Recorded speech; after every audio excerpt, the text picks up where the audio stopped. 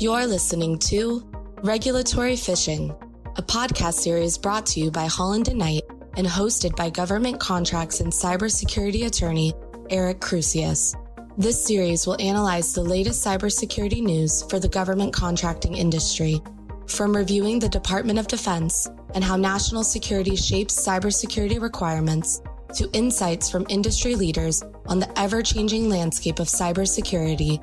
This podcast will help government contracting professionals hack into the latest cybersecurity developments around the world. Hello, and welcome to the first episode of Regulatory Fishing. As the intro said, this is a podcast that's going to focus on cybersecurity issues in government contracting. And before we kind of get into the substance, just a little bit about what direction I think we'll go here. We're going to have a bunch of guests on from the industry to talk to the latest status of all the cybersecurity news, particularly in the government contracts industry. We have an exciting lineup that's going to be coming up over the next months and years, hopefully. And then also we're going to lean on our partners here at Holland & Knight. We have some really terrific expertise within the firm, particularly in our government contracting and cybersecurity groups relevant to this podcast.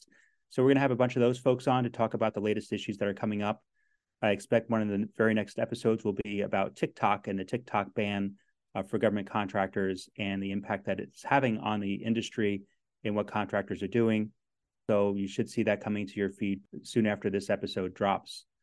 We decided to start this podcast because it is a topic that is unlike any other. The developments are changing rapidly by the day. They are significant developments. They are impacting contractors large and small of all sizes. And they impact the ability of these contractors to do business with the federal government.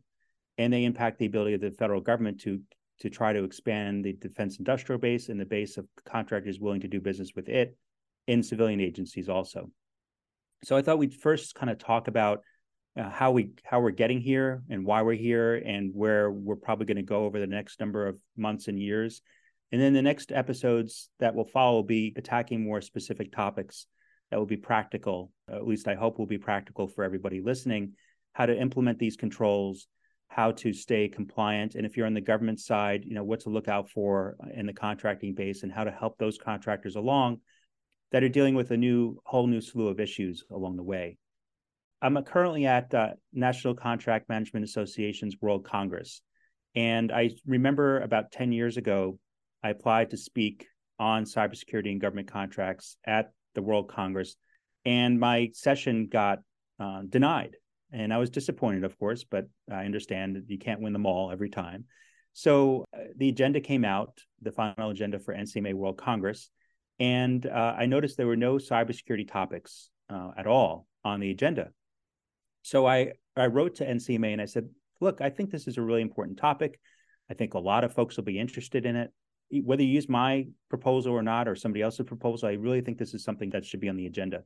And they relented and they decided to put my presentation on the agenda. So I went to speak and I went into the room and I presented to a total of 4 people. It was not a very, very popular session. Postscript, we're doing 2 sessions here at this version because there was a lot of interest in it. And our first session yesterday had over 100 people in it, and we'll see how many the one today has. But we had 4 people. So NCMA knew that there wasn't a lot of interest in cybersecurity back then. But since that time, we've had a slew of developments. And by developments, I mean significant cybersecurity attacks. We had the OPM breach that happened in 2015 that impacted many millions, over 20 million records of folks who have applied for security clearances and their families. And we had breaches that impacted super high-tech programs that the government has poured billions, if not trillions of dollars into, such as the F-35 fighter. The government has seen a lot of their information that they've paid a lot of money and time for leak out to the Chinese, to the Russians, to the North Koreans along the way. And that in turn has caused Congress to act and has caused the regulatory agencies under the president to act. So Congress has passed and since then updated FISMA, the Federal Information Security Management Act. There have been numerous provisions within the National Defense Authorization Act over the last 10 years that have addressed cybersecurity. And then executive orders that have come out from President Obama, President Trump, and President Biden have all addressed cybersecurity issues in government contracts. Those statutes and those executive orders turn into regulations eventually. And those regulations are then put into contracts, and contractors have the obligation to follow those regulations, or else they face a parade of horribles, from contract cancellation, known as termination for convenience or termination for default, negative past performance ratings, whistleblower actions under the False Claims Act, or DOJ investigations and investigations launched by agencies. And we're going to talk about all those kind of consequences in future podcasts, but there is a tremendous incentive for contractors to be compliant with these requirements. And these requirements are changing almost by the day. The presentation that we're doing here at NCMA World Congress, we had to change it a number of times before we finalized it and sent it in to be, just a few days ago, to be presented and uploaded to the system that NCMA runs so attendees can access it. But even since that time, there have been developments that have made a couple of slides obsolete or needed to be changed. So we'll try to keep folks as current as possible through this podcast and through other measures such as blogs and LinkedIn posts and things like that, because this is not just a national security threat and important for our country, but it's also important for folks who want to do business with the federal government. So with that, I thought I'd run through kind of a few of the things that contractors from a very high level should know about with cybersecurity and government contracts. And then in future episodes, we'll kind of dig down in those and also talk about practical things such as what happens if there's a cybersecurity breach, or what do you do to keep track of everything that's going on? How do you keep track? So the first thing I would say is this. The Biden administration has released a national cybersecurity strategy. They released the general strategy in March. They put some meat on the bones in July with some specific provisions that really kind of drill down and let the community know as a whole what their priorities are. And those priorities will then be reflected in executive orders and regulations. And separate and apart from that, you have Congress acting through the National Defense Authorization Act and standalone statutes, passing legislation that will impact contractors.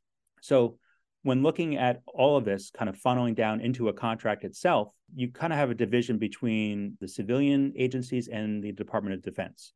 With respect to the Department of Defense, they've really been at the forefront. About 6 years ago, they issued a new regulation known as 252-204-7012 under the Defense Federal Acquisition Regulation Supplement, DFARS. And the DFARS provision requires compliance with 110 controls in a special publication issued by the National Institute of Standards and Technology. And the publication number is 800-171. So NIST 800-171 has 110 controls in it. And under this regulation that DoD issued, contractors are required to comply with those 110 controls. Besides that, they're also required to let DoD know within 72 hours of a breach, or an incident, I should say, that incident occurred with some information about the incident. And DoD, Department of Defense, has the right to follow up and continue on that investigation, ask for additional information, ask for the media that was, or the servers that were impacted, a copy of them. And also they expect contractors to cooperate in any such investigation. And that's in most DoD contracts that have what's called Controlled Unclassified Information, CUI. We love acronyms here in the DC area. So Controlled Unclassified Information is really non-public information that is essentially in the CUI registry that's put out by the federal government.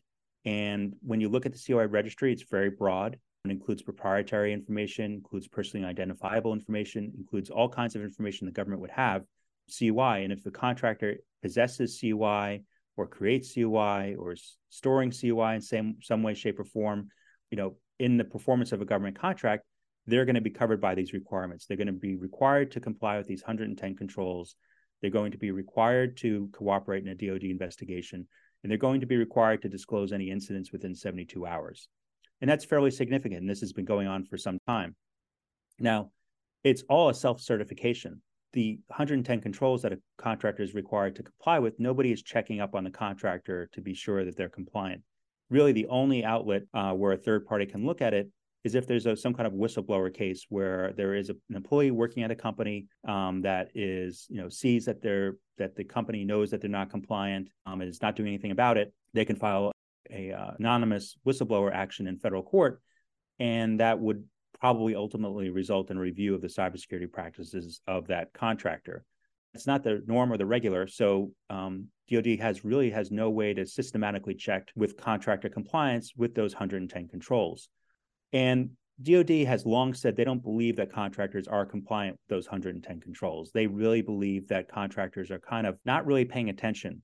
And that's enabling our adversaries, such as folks in China and Russia, to attack us and get our information. So DoD in the last few years has devised a program called the Cybersecurity Maturity Model Certification Program, CMMC. And the idea of CMMC is that a third party will come in and verify compliance with those 110 controls. Now, CMMC has had quite a few delays in its rollout, but it is making progress. The CMMC rule is now with the Office of Management and Budget, and that's the final stage a rule gets before it's released to the general public.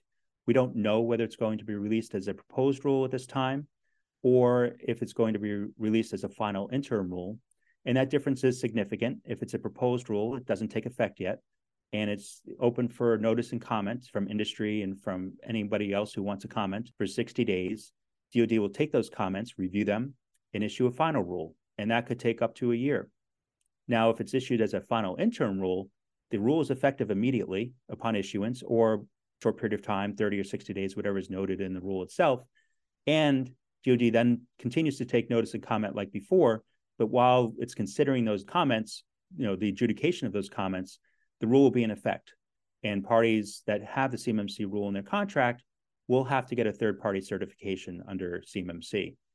So we'll have to see where this goes in the next 6 to 9 to 12 months, but it could significantly impact the defense industrial base. This applies to DoD contractors and not civilian contractors, of course. Now, seeing how long that CMMC was taking to roll out, DoD decided to kind of issue a Band-Aid, and that Band-Aid is in the form of another rule, DFARS 252, 204, 7019, and 7020. And this requires contractors to go into the supplier performance risk system and state affirmatively how many of those 110 controls they're compliant with. And what DoD is finding is that most contractors are saying they are not compliant with those 110 controls, despite having this 7012 clause in their contract for many years prior. So DoD is not taking a punitive approach right now. They're really looking at getting folks up to speed, getting contractors to make sure they're compliant with all the controls along the way. So they're really trying to work with contractors to get there. But under these regulations, DoD has the right to audit compliance. So they have a right to come in and look at a system and say, you've said you're compliant with 110. Let's see if you really are. And if the audit finds that the contractor has less than perfect compliance, then the contractor may be up for some, side eyes from the Department of Defense. We don't know exactly what that would look like, or if DoD is still going to take a carrot versus stick approach, but it really leaves the contractor vulnerable to attack from the Department of Defense. So contractors who are putting in the scores into the supplier performance risk system should be very confident about the scores they're putting in, should not put in a perfect score unless they've had a third party come in and done a kind of a self-audit of the company's cybersecurity compliance. Because right now, DoD is really looking closely at those contractors that state that they're compliant with all 110 controls, because they really just don't believe it as a whole. Now, there are some who are, particularly the large defense contractors have spent a lot of time and money getting up to speed. So it's not altogether surprising that they would be completely compliant with those 110 controls. But for smaller and middle-sized contractors, it's not surprising to see a DoD audit of a perfect score. So we should really be cognizant of that score and how that score is inputted and what it's based off of. Now, there are some contractors who are really brutally honest and they have a score that's in a negative numbers range. And there is a risk, of course, that DoD will no longer want to do business with those contractors. So for the folks who are in that position, I urge them to try to get up to speed and update their scores as quickly as possible so it doesn't impact their ability to win future work. And you don't, of course, want existing contracts to be canceled. That would be fairly significant in a negative way. So you have that from DoD, and they're in the process of rolling out CMMC. They've really been on the front lines of kind of issuing new regulations and getting their defense industrial base up to speed. On the civilian side, we've seen much less activity to date, where we have a baseline federal acquisition regulation clause, which is not really significant in protecting information. It runs through the very basics. So what we've seen is other agencies kind of stepping in, individual agencies stepping in and issuing regulations. The VA and the Department of Homeland Security have issued fairly comprehensive cybersecurity regulations this year, 2023. And these regulations go a lot further than the baseline that's in the Federal Acquisition Regulation. So if you're a contractor and you're doing business with those agencies, you should really be paying attention to these new requirements. The VA, for instance, gives the VA the right, if the regulation is applicable to the contractor, to come in and audit unannounced the contractor's systems. It also requires, in certain circumstances, the disclosure of a cybersecurity incident within 1 hour. It also allows for incidents to require contractors to pay a significant amount of liquidated damages, which are damages that cannot essentially be predicted in the future. The contracting officer will write in the amount in the contract when the contract is issued, and it would be on a per record basis. So if the breach involves personally identifiable information of certain kinds, and the breach involves, say, 3 million records, and the number in the contract is $4, that is $12 million that the contractor has to pay to the VA for that breach. So these are fairly significant developments on the VA side. DHS similarly has issued new regulations within the last few months. And those DHS regulations signify that they're going in a similar direction to the VA. They require compliance with certain DHS standards. Those standards can change at any time. The regulations contain a link to a website on DHS's website that DHS says they're in the process of updating that will have the standards in them. Now, I wonder, I'm just talking out loud here, but I wonder if that's going to be compliant with the Administrative Procedures Act, the APA. I'm not sure because the standards can change without the rule changing. The requirements on a contractor can change. Contractors may want to challenge that or not. But I understand why DHS is doing that. The threat landscape is changing all the time, and that requires changes to standards quickly. And a lot of times going through that notice and comment period just takes too long, and it makes the regulations, by the time they're issued, ineffectual.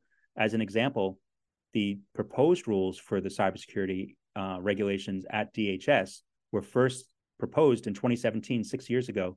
So it took 6 years to go from a proposed rule to a final rule with these regulations, which is just way too long when you're talking about an adversary that is changing their techniques by the day.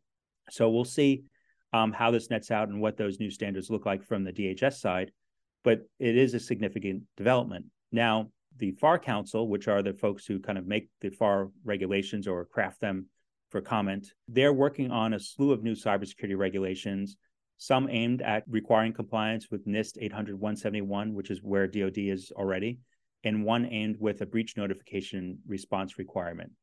So we should see those regulations sometime in 2023 or early 2024, and they will really up the ante for those contractors who only contract with civilian agencies. So we have a lot of new developments coming on the civilian side and on the side of DoD. And this podcast will hopefully cover all of that and more, and offer analysis from some folks in the industry and allow for you all who are listening to get practical advice on how to handle these things. The one thing I would really say from a practical standpoint is for the contractors to look to your contract. Those are the requirements that you have today. Everything that's happening in the cybersecurity space could seem overwhelming. There's a lot going on. But at the end of the day, the only thing that is required is to comply with what's in the contract. Now, that's helpful on a day-to-day basis. It gets a little bit more complicated when thinking about the things that take a long time to implement, like the 110 controls. Those are long lead time developments that take 3, 6, 9 months for a contractor to get up to speed on. So you really, as a contractor, if you're listening, you really have to plan in advance for that. And that is because civilian agencies and the Department of Defense are paying very close attention to this area. It is not a coincidence that we've had a number of memos issued by various agencies talking to that. For instance, the Department of Justice issued a memorandum towards the end of 2021 that stated that they're starting the Civil Cyber Fraud Initiative. And this initiative is looking at contractors, cybersecurity compliance, and encouraging the use of the False Claims Act on the civil side to go after contractors who are not compliant with cybersecurity controls. So DOJ has already netted a few settlements from that, and there are other cases in the works based on what I'm hearing on the ground where DOJ is taking really an aggressive approach against contractors who are not compliant. Last summer, the Department of Defense also issued a memorandum that instructed its contracting officers to look closely at cybersecurity compliance among its contractors and to ensure that they are compliant, encouraging contracting officers to look at that, but also terminate contracts where contractors are unwilling or unable to be compliant with cybersecurity controls. So you have the Department of Defense, you have the Department of Justice, you have the civilian agencies, everyone is looking very closely at this, and that leads to the inevitable conclusion that contractors are just going to have to get up to speed if they want to still do business within the federal government. With that good news, we will pause here for this episode, and we will then kind of turn to more specific and practical topics in the episodes to come. Really glad that you're listening, and I hope you stick around for more information and hopefully a little bit of fun along the way. Thank you. Thank you for listening to Regulatory Fishing. For more information on the topics covered in today's episode, please email eric.crusius@hklaw.com or visit hklaw.com/cybersecurity.